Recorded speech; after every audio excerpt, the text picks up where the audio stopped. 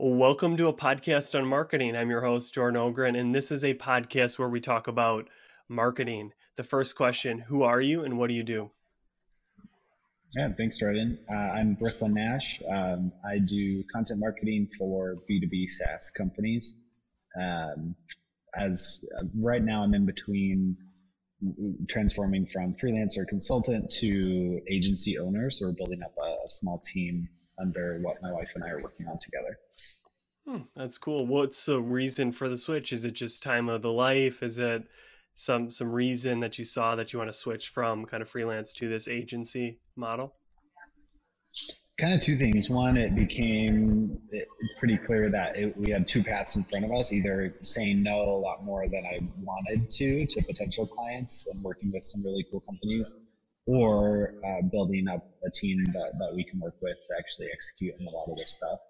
And it just sounded a lot more exciting to build a team than to just continue doing all the work on my own. I've benefited from working under as part of a great team, and I'm hoping to build something similar with what we have going. That's awesome. That's really cool. It's interesting to see sometimes where people kind of maybe they came from that agency and they want to be a team of one, or you kind of were a team of one or two and now you want to take it to the agency. I always find that interesting, the reason or the impetus why some people do that. So, what is something, Yeah. Brooklyn, whether it's in content marketing, marketing in general, or even life in general, what is something or a few things you're obsessed with lately? Like you just can't stop looking them up. You're just geeking out about this topic, this theme, something you're seeing in the world. Oh, that's a really good question. Something that I've been thinking more and more about is the importance of leveraging data and expert voices in content. I've been freelancing for about 8 years, in B2B SaaS for about 5. And early on, a lot of my focus was SEO. And there's obviously still very much a role for SEO. It's still very important for a lot of companies, especially if you're self-service. But I think it's a pretty limited view of what content marketing can be.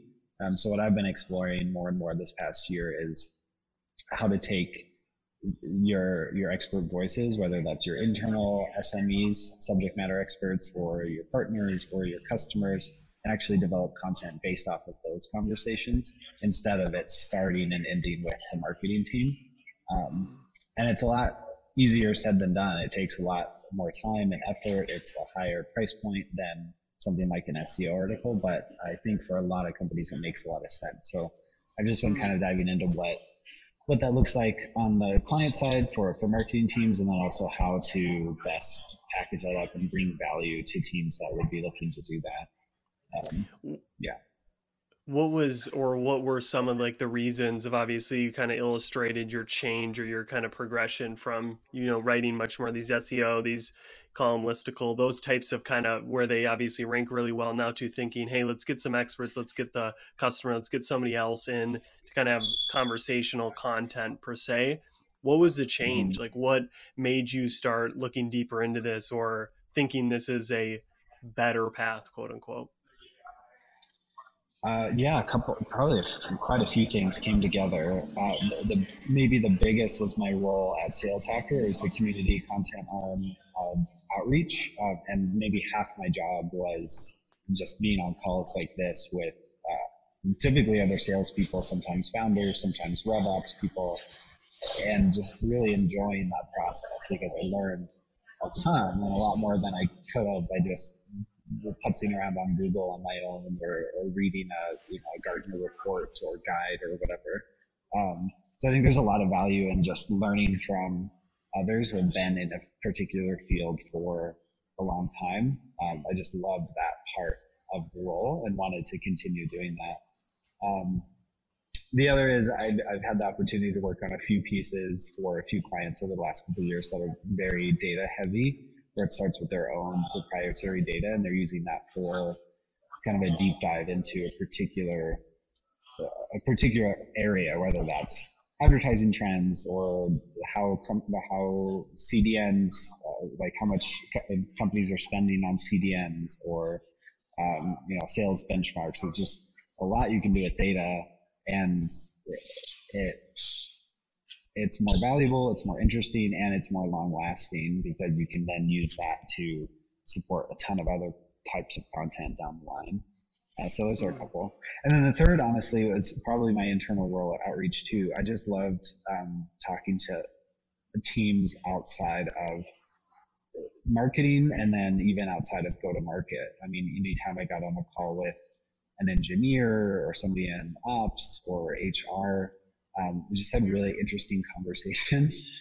So that just gave me a glimpse of what those folks have to share that sometimes doesn't often get there because marketing is typically so focused on a persona that may or may not match who's already working internally in our company. Mm.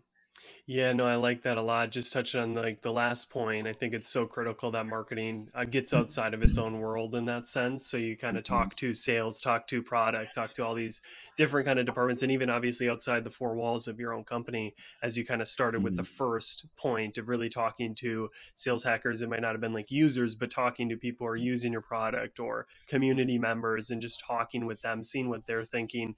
I think is really key for marketing. And then your second point in between there, sandwiched, is the data. And I think that's so interesting, underutilized in the sense of I see only a few companies, at least obviously I'm one person, but like I only see like Gong and a few of these other companies really using their products information because that's a sweet thing with software, right? Is you have so much data because people are using it and you can kind of, you might have to think creatively. Sometimes it's not as easy as Gong, but then you can draw out kind of that data Mhm. and use that to inform the customer and kind of have it be more objective based in the sense of like these are numbers. It's not just our opinion of like we think you should do this more or whatever. And I see a lot of like Mhm. state of the year reports on content marketing by animals or all these different ones. And like your point, then you can build on that year to year or quarter to quarter and look back and say, hey, where have we moved? And I think that's so informational for customers or for audience members to read and engage with. Yep, that's exactly it. Nice. So, if you had to describe or define marketing, like what is the job that marketing should get done in an organization? Yeah, that's a loaded question these days compared to maybe 10 years ago, 5 years ago, even. I was just thinking about this when you asked the like define marketing question. I saw a great visual. Somebody tagged me in it on LinkedIn, and I can't think of who it was. I wish I could just give the call out right now, but I'll try to dig it up after. Um, and it was just about how far reaching marketing can and probably should be. So I think traditionally marketing, at least core marketing, has been about demand gen, audience creation, and then passing leads as MQLs to sales, and then sales takes over the conversation from there. And that's where those sales and marketing silo versus sales and marketing alignment has come in, right? But now, especially with I mean, like Gartner has this out of the increasing complexity of the buying process and how little time buyers actually want to talk to salespeople. They want to do a lot more research on their own. They want to talk to their peers. They want to talk to other customers and users and get kind of their brain around the full solution rather than having a few conversations with sales and then immediately jumping into a proof of concept or signing up for a pilot project or whatever it is.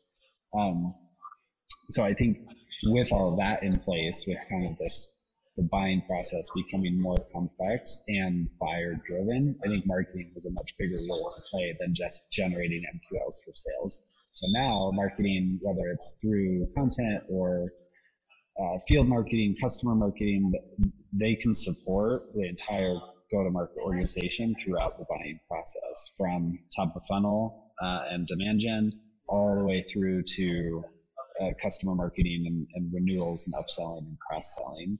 And there's a lot of different ways you can do that, but I think a well-formed marketing team will be able to add value at each of those stages rather than being this kind of separate generating entity, right?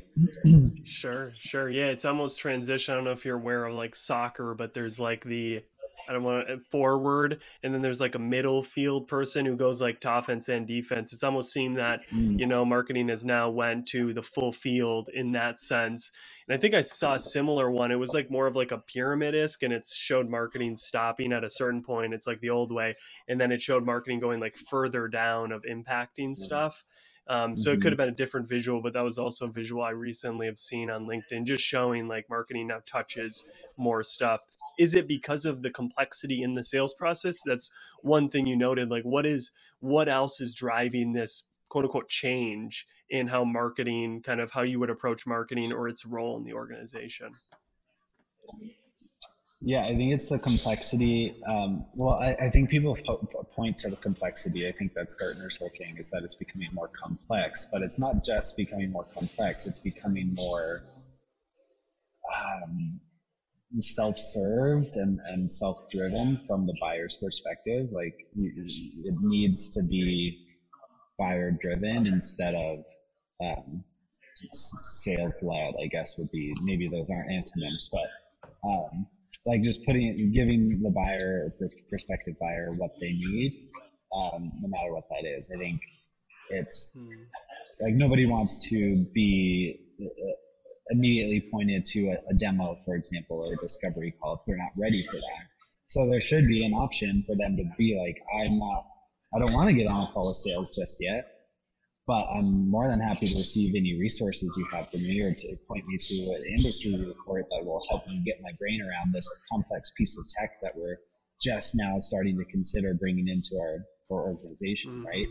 Hmm. Um, so I think it's about putting the resources in front of the buyer that will help them make the best decision, that they're not going to regret a quarter or 3 quarters from now. And I think marketing is the function to make that happen, because they can connect the dots between customer success, product, sales, and every other piece of the go-to-market org. And kind of, Hmm. like you said, they're that midfielder that can sit in the middle. I'm not a sports Yeah. guy, so hopefully that Me neither. matches. I could have botched that entire analogy, but no, that's a really good kind of way of thinking. Almost to what you're saying, it makes me think of, the customer is in charge now. The customer has more control in that sense. So, like you're saying, if I don't want to get demoed, or I don't want, like, I control it, where maybe in the past you couldn't find pricing unless you went on a full demo. It's almost, for me, as I talk with some of the, like you, other marketing kind of, thinkers, it appears that like B2C, you've mentioned, B2B is your background. It seems like because we do so much B2C, we're now in this mode that when we go to B2B buying, we don't really like do the switch of like, oh, I'm now buying a software, I'm buying B2B, I'm gonna do it differently, I'll fill out this form before I can see any of the product, whatever that is. Where B2C, I go on Amazon, I don't have anybody reaching out to me, as I'm Mm-hmm. looking through books or whatever. Like, nobody's saying, hey, our book helps you solve this and that. It's like I can kind of do it on my own. Okay, I want to learn more about the book, I go to their homepage, webpage. Like, it's kind of just like I'm in control of my journey. Where the past, it could have been more of, in B2B, they want to force you down our journey, or what we think the best process. You talk with Mm-hmm. someone, then you do this and that. So it's kind Mm-hmm. of allowing the customer to do what they want, and understanding that they're now in charge, which I've heard from Drift and many other companies kind of paving this new marketing lens. Yeah, and you can do that in. I mean, you can do that in your sequences. You can do that in customer success conversations. You can even implement it in your chat tool. I mean, they're so advanced these days. We just wrote a piece with one of our clients. They're a demand gen agency, and it was all on kind of your maturity in using a chat tool. And there's like the very basic, we're using it reactively for support requests or demo requests. And it's like either or. It's a current customer looking for help, or it's a sales channel to immediately point them to a call, all the way through to a much more expert level of using it, where you're using the AI in a way that if they're ready for a demo, great, you can point them to sales and get them on a call. If they're not, and they're just looking into the category, or even a little bit further down the funnel, looking into the tool, your specific product, you can point them to some documentation and follow up, like use it, and then maybe eventually connect to a person. Like you can build you can build it in a way that is customized to their experience. all the way to even in your chat tool, like when there's so many other tools that go to market teams use, that perspective shift, I think would be very helpful.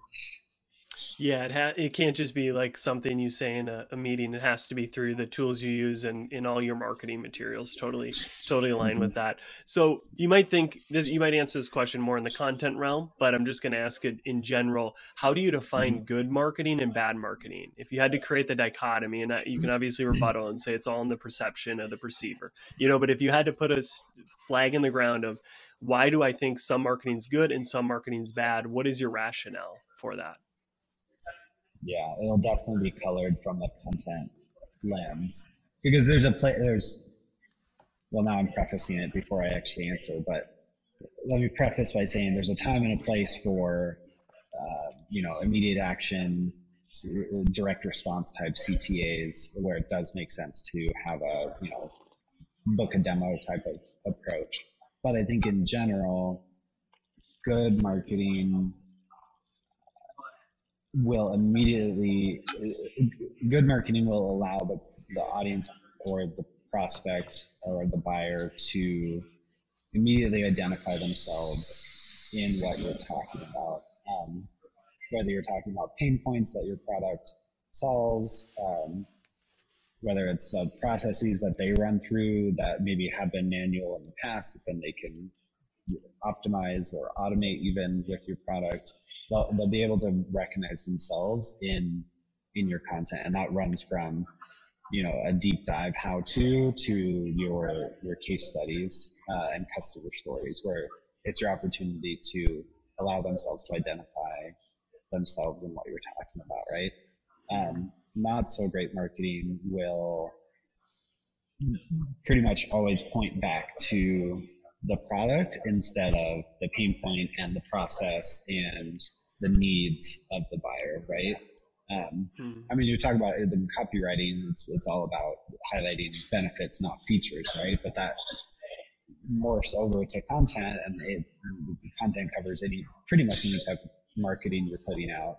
It's not here's how our product solves for X. It's here's how this customer is taking X to the next level, or here's how we've done it on our team, or here's some guidance to get you going on how to optimize your process. There's like a million different ways to go about it, but it's about setting the buyer up for success versus pointing them to your tool, right? Hmm. Yeah, for me, when you were talking, it pretty much comes to a dichotomy of customer focused or product focused or company focused, and Mm-hmm. really, when you're customer focused, you're not going to write or create marketing that's just highly kind of all about your product without kind of tying it to them through, as you're saying, case studies, benefits, all these things, and at some points, features depending on if it's a super technical product, but like regardless, I'm kind of creating that dichotomy that bad marketing is kind of very product focused. I don't know if it was Ann Hanley, but I read somewhere that when you're doing your marketing, it should almost be that the person getting your marketing is like, man, do they have my journal? Like they just know my intimate thoughts, kind of my what keeps me up at night, as cliche as that is, but like they really understand me, as you said, they get me, and I think that's what really good marketing. So for me, like some company that's selling like nail polish or like women's span, like I might just for me seem like bad marketing because it's like that's not like for me, but the person they're writing to is like, oh my gosh, like they know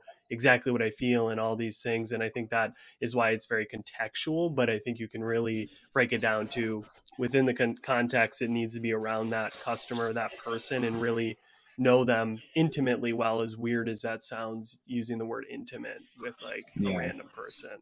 yeah. I like that journal analogy because that's about it. Which also, I mean, good. That means good marketing has to be focused, which typically also means it should be persona driven. Which means if Mm, it's persona driven, you have to be actually talking to your customers and what their pains are, so you can actually create informed personas instead of pulling them out of a hat, right? And you're that's choosing the top people you want to be speaking to. I mean, you might have a whole range of stakeholders that you're talking to, but it's difficult to create content for all those personas, let alone have a focused marketing effort by plugging that content into your demand gen efforts and your paid and your field marketing and what have you, if you're not prioritizing who those personas are. And it could be Mm. That a whole range. Like you could have the decision maker as like your CIO, and you could have the business user who's your product analyst or business analyst on both ends of the org. But just figuring out where the focus should be across that mm. spectrum. Yeah, no, I would say a lot of bad content is trying to hit all of those personas, or it just, it just wraps everybody that could use the product into the whole post. So it's like, I don't know if, as like you just said, the product user or as the person who's going to purchase it, like it should be written uniquely to them, which then brings up a question in my mind. I've seen a lot of content, not against personas, but just the fact of creating these kind of created, kind of culminations of people isn't helpful. And it's good to actually visualize one person, like a real person when you're writing content, you're thinking about marketing. What do you think about that? Do you push back against that clause, or do you kind of agree that when you're creating content, you should have as close as you can get to a real person you're writing that content or creating that marketing for? Or do you stand by personas being kind of a group of images of people? Tim, he's 35 in the sales department. What are your thoughts on that? I mean, I think it's still a helpful tool. With my business size, we can picture a real person. Like we just went through this last week where we went through our current customers and talked about who our ICP would be based off of who our ideal current customers are. And I had a handful of real people in my mind and talked to my team about that. But we're a tiny little shop. But if you're scaling a $100 million plus ARR SaaS product, that it becomes a lot more difficult to document that. So I think personas are still it's still a very useful tool, as long as they're not.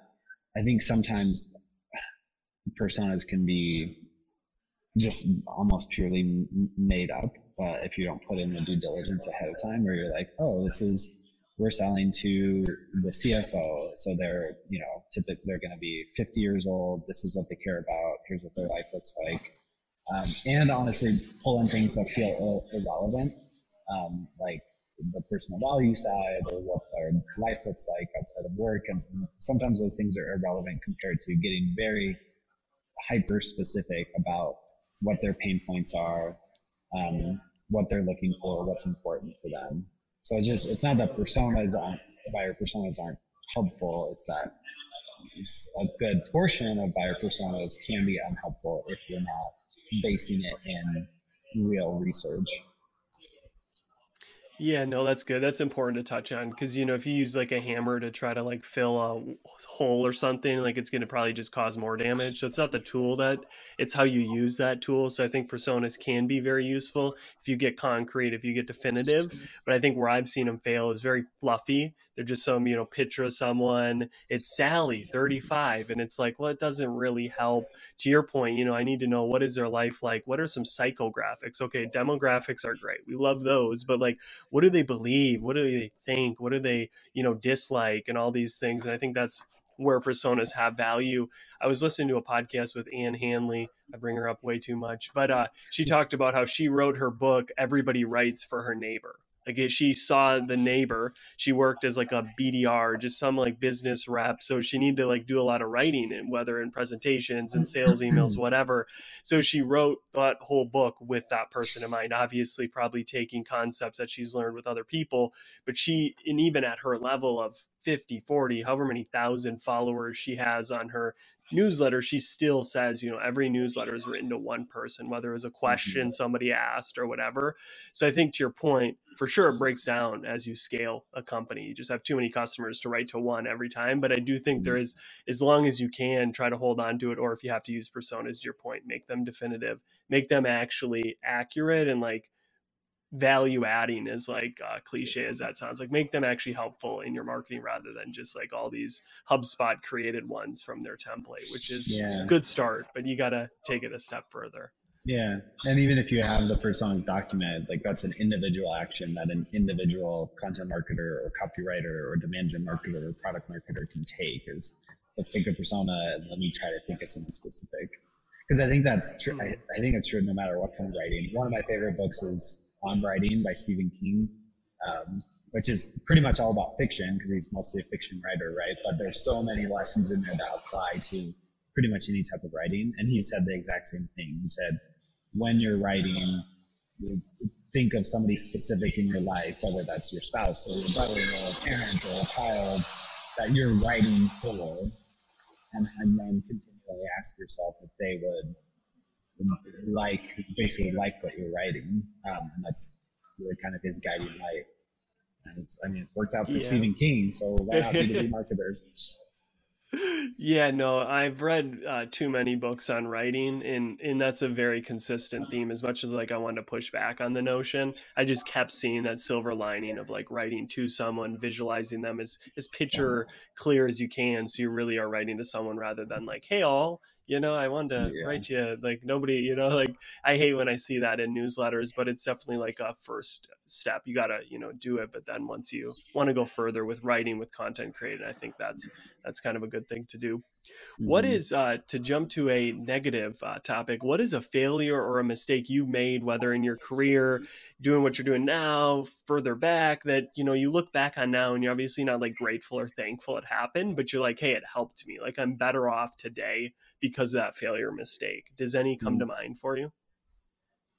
quite a few. Which one do I choose? Yeah, that's a great question. Um, Probably the biggest, and this is more relevant to kind of the business my wife and I are creating now. So I've been freelancing for over 8 years. A few years back, I I think I tried prematurely to grow what I was doing, by bringing on subcontractors and focusing on the strategy end, and then working with them as kind of their editor. And it just didn't work back then. And I think for a few reasons. I think my price point wasn't right, so I wasn't charging clients enough to be able to pay contractors enough, which meant I wasn't able to work with the, the best or better contractors. I was working with those who didn't have that much experience or weren't putting that much effort in, because I was probably because I wasn't paying them enough. Um, and tried to kind of jump right into it instead of laying the groundwork with here's what the client brief says, here's our writing guidelines, that inform that, taking time to kind of build them up to a place where they could execute at the same level as I was. Um, so it led to not great work for some of my clients. Honestly, we lost one of my clients, not as a direct result, but around the same time. Um, and I don't know. So we took a pause from that for a couple of years, and over the last couple of years, I've been focusing on, um, getting consistent with getting consistent and specific with what I do. Um, Sorry, let me back up. Getting consistent with what I do and getting specific about what I don't do. So even as early as soon as, what is that? Oh gosh. As recent as a few years ago, I was doing kind of a lot of different stuff like social media here, some copywriting strategy, long form stuff, emails.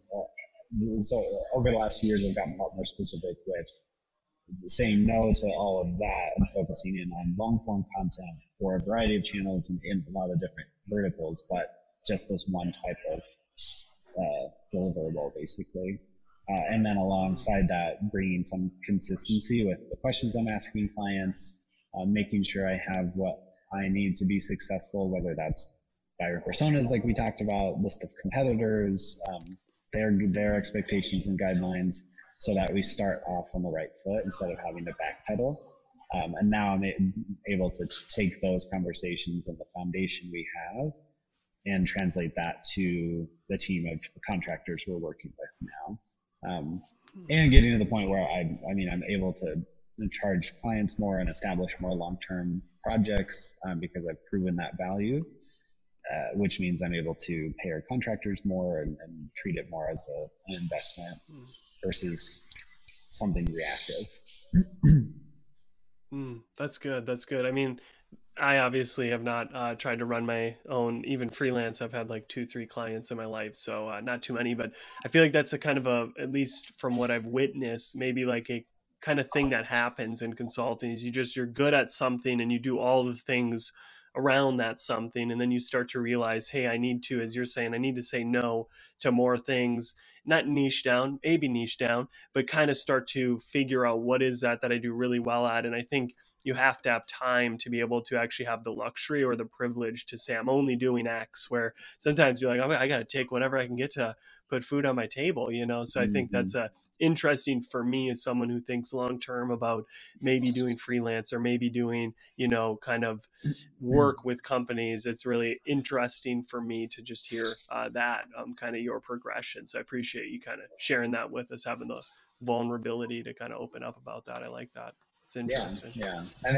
I don't think it's unique to me because I think freelancers in general have this what's it what is it, feast or famine mode, where it just leads to saying yes to everything because you're like, what if I, you've been freelancing for 8 years successfully, but you still have this niggling thought at the back of your mind, like, what if I never get work again? So I have to say yes to everything.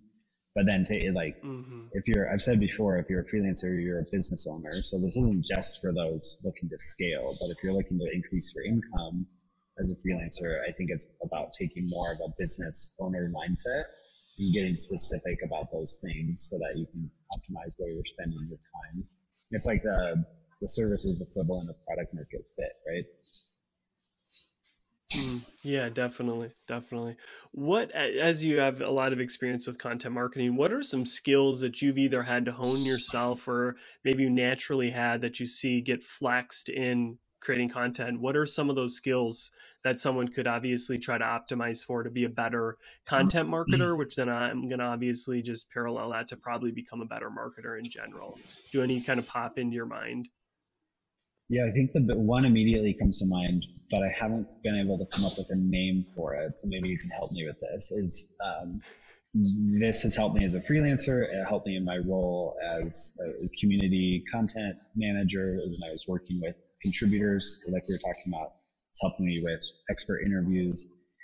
Is being able to take in the big picture and basically like an information dump, whether it's a huge data set or an hour long conversation with a highly technical person who's just super passionate about what they work on and just kind of they can just talk a mile a minute for for an hour about their product or data or whatever it is they're talking about. So being able to take those pieces where there's just way too much information to actually put into one piece of content, whether it's an ebook or a thought leadership piece or a pillar page.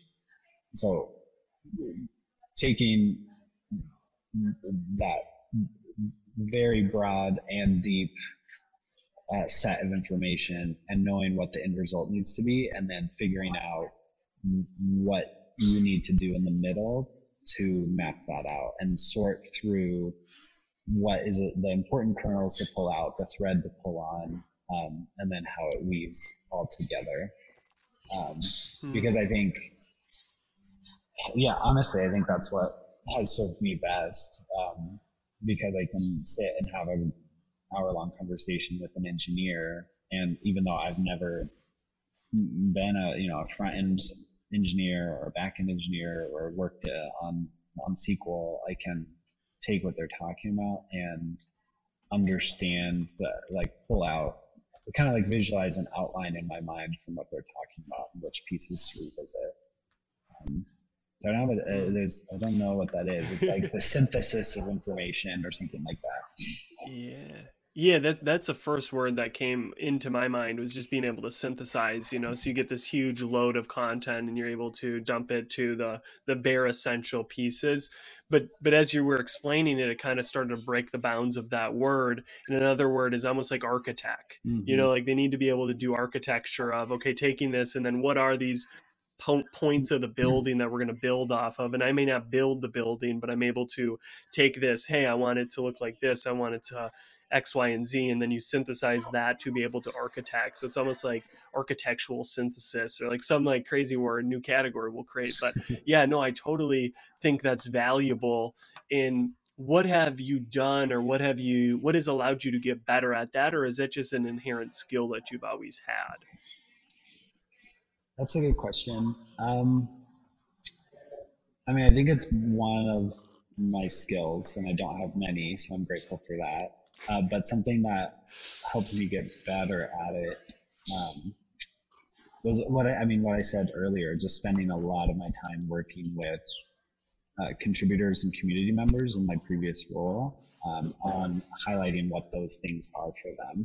So one of my favorite pieces of the job, besides being on face-to-face calls, was we'd get drafts from contributors who are very experienced in sales and have a lot to say on it, but aren't necessarily writers by trade, right? So I'd look at their draft, I'd get it in my inbox, open it up, spend 10, 15 minutes. And instead of jumping right into editing mode where I'm like, oh, this is awkward phrasing, let's switch this around, I just took it in from a big picture. And then my first round of feedback to them was just a list of bullet points in an email back to them saying, like, okay, you mentioned this here, can we go deeper there? Or this piece way down here feels like it's pretty off base with what the core of this article is supposed to be about. So I think we actually cut that and instead go deeper at this piece you mentioned up top. Or this list of bullets you include, like, I think there's a lot of meat there. Can we expand those into subheaders to the article? Just like giving them big picture feedback on what like you said, the architecture of the piece of content should be. And that was just a lot of fun. And I think it did make me better at it over time, because then I could more and more quickly identify what was working and what wasn't about each piece of content. Yeah, no, I like that a lot. Thanks for sharing. Something that comes to my mind when you're talking about that is just understanding the basics. So rather than jump right into editing grammar, you kind of understood, or maybe you didn't understand, but like for me, I think editing has a process. Like the first sweep, it needs to be very kind of like, about the flow, you could say, but it's really like you were kind of mentioning, you're looking at it to say this section, like we just need to remove it, or this needs to go up top. So you're being that kind of high level person, architecture, you're moving things around. So it's almost like understanding, having just a basic understanding of whatever you're doing to be able to kind of come into it with that understanding of, hey, I'm going to do this. Then the next step, I'm going to kind of do sentence structure, is going to kind of fix any sentences. And then finally, I'll do grammar. Mm-hmm. So it's having like a way of understanding, called practical thinking, but you can understand what needs to get done in the whole thing of the whole scheme of whatever you're doing. Mm-hmm. And then another thought popped into my head is I read in a book, it titled it this kind of thinking from the basics as this kind of contrarian optimism, optimistic contrarian, as someone who, I never take assumptions or these kind of beliefs, but I go right to the basics and I kind of build my thinking from the base rather than from this. And that takes, the time to step back and have that 10,000 foot view. So as you were talking, my head is kind of rambling of like, oh man, all these different things that I've read or thought of kind of coming into one skill that I think, content marketers, but marketers in general really need to have. And one thing that's helped me is just reading tons of different books. Obviously, I'm a reader, so like I like reading books, but kind of opening up my palette and reading at one time like 3 to 4 different books, and almost letting their ideas like intermate together. And oh, I never would have had this idea if I wasn't reading this book on grieving and also this book on copywriting and marketing or whatever. And then that allows you just to always kind of go to the basics or have a higher level view to then drive in deeper if you need to. And I think that was something that popped into my head as you were kind of talking there. Yeah, absolutely. Yeah, I think reading and input is super important for better output. And beyond just, like, if you're a marketer, beyond talking to other marketers or just reading marketing books, like if you're a marketer, read a sales book, read lots of fiction, talk to engineers and your product team and data teams to kind of open up your horizons a bit. Yeah. Well, damn it. I wish we could keep going forever. This is a great conversation, but I do have 3 questions I always end with, and I want to make sure we have sufficient time for those. I always enjoy these answers. So I'm going to ask you 3 final questions. two questions are heavily related to kind of everything we've been talking about, and one is going to be a little bit off base. So Mm-hmm. I'll start with the first two that are kind of on point. So, what is one thing you've changed your mind on in regards to marketing, content marketing over the past 3, 4, 5 years? So 5 years ago, I believed content should be produced at 100 pieces a day, and now I believe quality content is key. Like, what is that for you that you've changed your mind on or pivoted your thinking around? Yeah, I think the biggest is the role of SEO. I would 4 or 5 years ago when I would come to a client, I was, I mean, I was always what is it, a hammer, where I always saw the need for a nail when maybe there wasn't. I think SEO makes a lot of sense in a lot of cases, but it doesn't always make sense as a primary channel for content. Um, if you're if you're coming into a crowded space and have a complex tool with a pretty high ACV or deal size, maybe you explore, maybe actually paid will make more sense, and you can drive that via content, or investing in thought leadership. SEO doesn't always have to be the first thing you invest in. I think it makes a lot of sense for self-serve, lower price point tools to get up there quickly, and I still very much believe in its value. But there's a lot of other pieces, and I think lots of folks, I used to, and I think lots of folks still equate content with SEO or content marketing with search, and that's just not always the case. Hmm. I'm just in my head, I'm yelling as you're saying that. Preach. I definitely agree with your thinking just on regardless of the effect of SEO, but I think a lot of us go from an absolute thinking. Not maybe yours was an absolute, but it's content is always the play. Mm-hmm. Like whatever that absolute is, and as over time you see different use cases, you start to kind of understand the basic thinking, and you're like, maybe it's not always the way, and you need to think differently to apply it. Like you were talking about the hammer and the nail, which takes critical thinking, which obviously is a skill hard to come by at times, Mm-hmm. just in general, Mm-hmm. is to really think about stuff rather than just doing it. Because there's millions of things I do every day that I don't think about. Why do I, do this before this? And when you really start to think about stuff, you'll Yeah. obviously make better. You'll live better. And relating that to Yeah. marketing is a wide stretch, but And it's just yeah, absolutely. And I know this isn't pointed directly at freelancers or agencies, but I think that's been a big shift too, is because it's led to me on discovery calls telling somebody, actually, I don't think we're a good fit for you because I think you should be doing X, Y, Z and not A, B, C.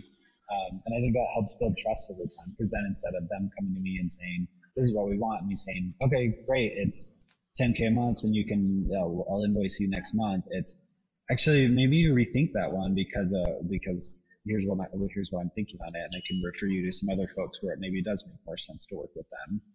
So I think that's definitely benefited my relationships in the last couple of years. Yeah, no, that's definitely a good tip for anybody that is, doing kind of a specific consulting or freelancing. And sometimes it may not be best, and that'll probably help you in the long term, in a sense, to say no, which ties back to what you were saying way earlier about saying no more Mm-hmm. to things. So that's cool seeing the intertwine. Next question: there's a movie, whether you watched it or not, I'll give the 2 to 3 listeners kind of some context. It's called Inception. It's all about they go into the brains of Mm-hmm. people in their dreams and they incept ideas. So they wake up and it's like, oh, I want to sell my company, and that was my idea. Mm-hmm. So if you could incept one idea in the mind of every marketer on this planet, so they wake up tomorrow and they believe this idea is theirs and they act it out in their actions, what is that idea you incept? Oh, wow. I mean, I could go like the strategic route, but I think I might have to get a little wonky with this one, because it's something. So my wife and I, back 30, like a little bit of context here. My wife and I come from the nonprofit space, and then now we're jumping into B2B tech. And there's just a lot of BS in B2B tech, and like this belief that we're just like building the latest greatest thing that's like changing the world. And it's just like, I'm sorry, but it's like it's often not the case. And now I'm sitting in this role where I'm helping software companies sell software to other software companies, and I have this disconnect between what I value and what I believe and what I want to put effort into and what I enjoy doing and what I get paid a healthy amount to do. And this is the career. So I feel like it's such a big question. It's a good question. With such a big question, there has to be a bigger answer. And I would say, to incept an idea, it would be that we have a responsibility to figure out how to actually improve the world with what we're doing. And that doesn't always mean like launching a product that helps address homelessness in the US or provide donations to a different country. It doesn't have to be always as direct as that, but I think it does mean taking a step back and seeing where you can help others, whether that's in progressing in their career, mentorship, donating directly. Like if you're in tech, like you're almost automatically, in most cases, making a ridiculous amount of money for what we do. Like it's just totally unfair and ridiculous a lot of times. So like even if it's just figuring out what you're passionate about and giving money there or your time there, like just take a step back and realize that we're very lucky to have a career in B2B tech marketing, and just start thinking about where we can give back. That's deep. That's deep. It's so true. I feel many times, especially in the past, it's been profit driven, but I see a need and an acceptance of kind of what you're talking about is, how do we help the world be a better place? And yeah, there's, initiatives, zero kind of emissions, all these kind of easier, quick ones, but there's a lot of things you can do as a company to just be better to your employees, even like, do we work 55, 60 hours a week, or do we have Fridays off? Or yeah, no, I love that. That goes to the core of kind of a lot of the stuff for the companies I follow. The reasoning why I follow them is they're just trying to make a net value, like an add to the world, rather than most companies are like, our product's the greatest, it's all about profit. And I think that's sometimes detrimental in the long run, especially. And like you said, obviously, if you come from a background with nonprofit or with mission driven, it's really hard then to like look at it and not. So sometimes I think it's a real big mental shift, or just kind of what do you value in life. So that'd be a great world. I would love living in that world with all marketers valuing the greater good than just kind of making our product be the number one or whatever. And it's something we're figuring I like that. Too. All right. Yeah. Yeah, there's no easy answer. All right. Final question is, what is one thing outside of business and marketing that you do that helps you when you come back to business and marketing? So for me, it's meditating. Every morning it's about 20 minutes on the mat. So like, what is that for you that helps you do business and marketing better, but isn't business and marketing? That's a good question too. Man, ended on the three probably hardest questions to answer.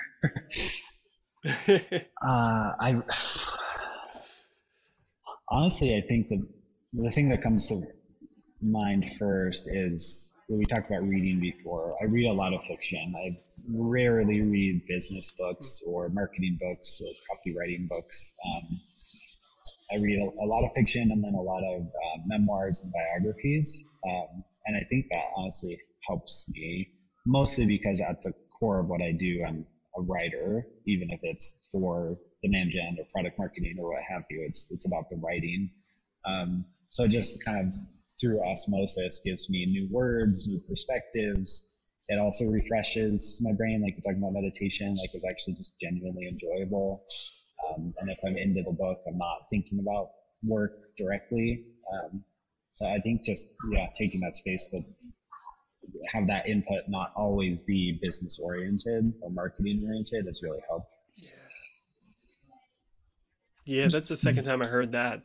Put down the damn business books and go get you, Harry Potter or some sort of other book that allows you to, just kind of, what you're saying is disengage, unplug from business marketing for however amount of time. So when you come back, you've allowed thoughts and things to kind of work on their own, rather than always, fixating on, I have to read this new book by Mark Benioff. But if it's an autobiography or something, memoir, feel free. But no, that's good.